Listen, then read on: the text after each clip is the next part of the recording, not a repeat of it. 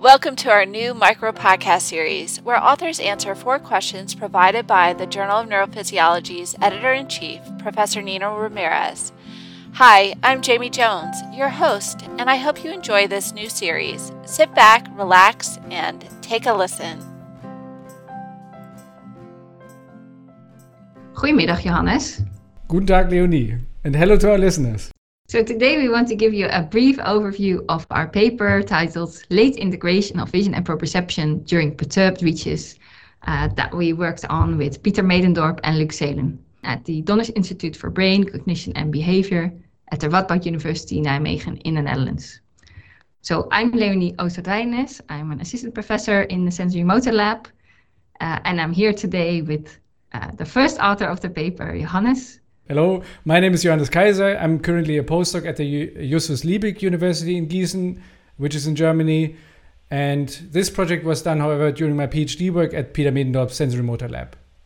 So as a fun fact, we actually started out this project as part of a 2-week challenge that we run in the lab, where we work together in teams for 2 weeks on new projects to everyone. And yeah, there the first attempt at trying something like this was started.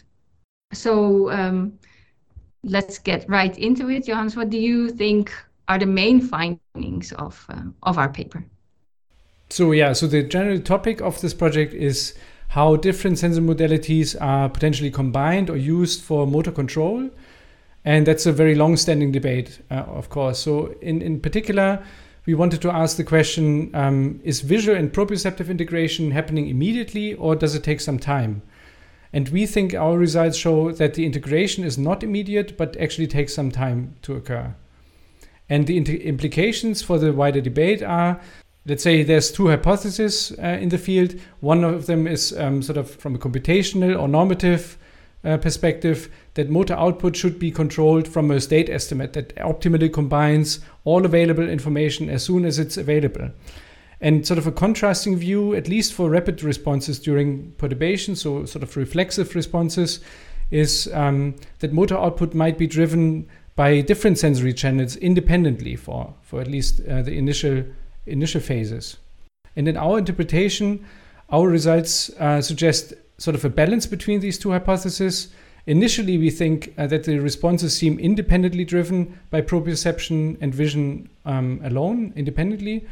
For example, we see that responses to proprioceptive perturbations occur at just under 100 milliseconds, and responses to visual perturbations at about 100 milliseconds later than that.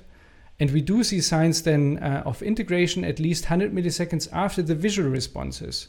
So from then onwards, it seems as if the output is driven by a combined state estimate. So there's a sort of a combination of both views. Maybe both are right, just at different times in the response. So what's the basis for these claims? Leonie, could you give an overview of our methods? Yeah, so participants were in the setup where they made reaching movements while holding a manipulendum.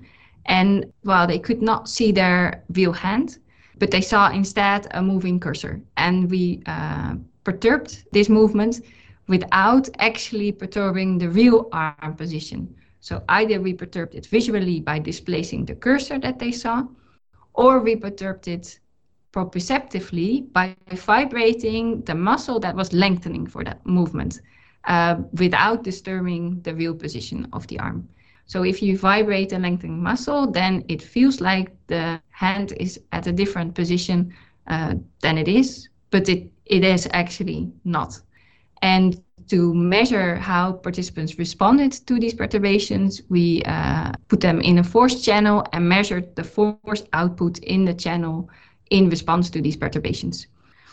And now what we did was expose participants to these perturbations in different conditions. And now critically, in some conditions, participants received the visual only perturbation, in others only the proprioceptive, and in again other trials, they received both the visual and the proprioceptive perturbation, either in the same or in opposite directions. And by examining at what latency we see signs of the response to these perturbations, we examine whether the integration of information was immediate or whether it was delayed.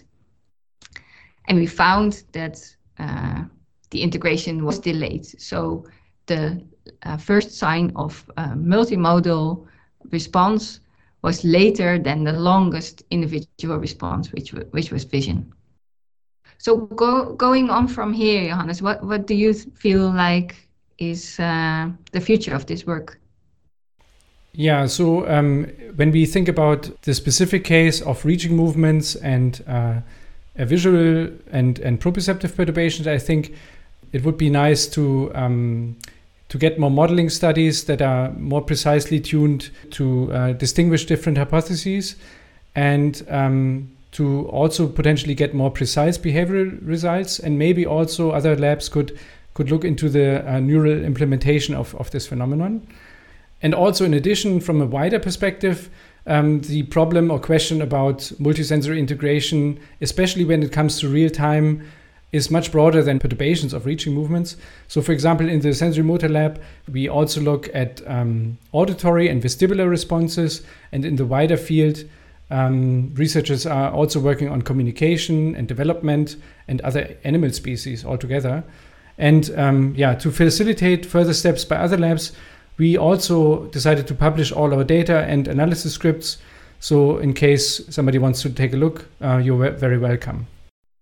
Yeah, so thank you for your interest in our research. Should you have any questions or want to discuss, or if you're interested in collaborating on a project, we are at Sensory Motor Lab more than happy to talk to you. So please get in touch. And thank you very much for listening today. Doei!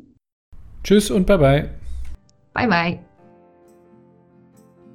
Thank you for listening. This podcast was brought to you by the Journal of Neurophysiology and produced by me, Jamie Jones.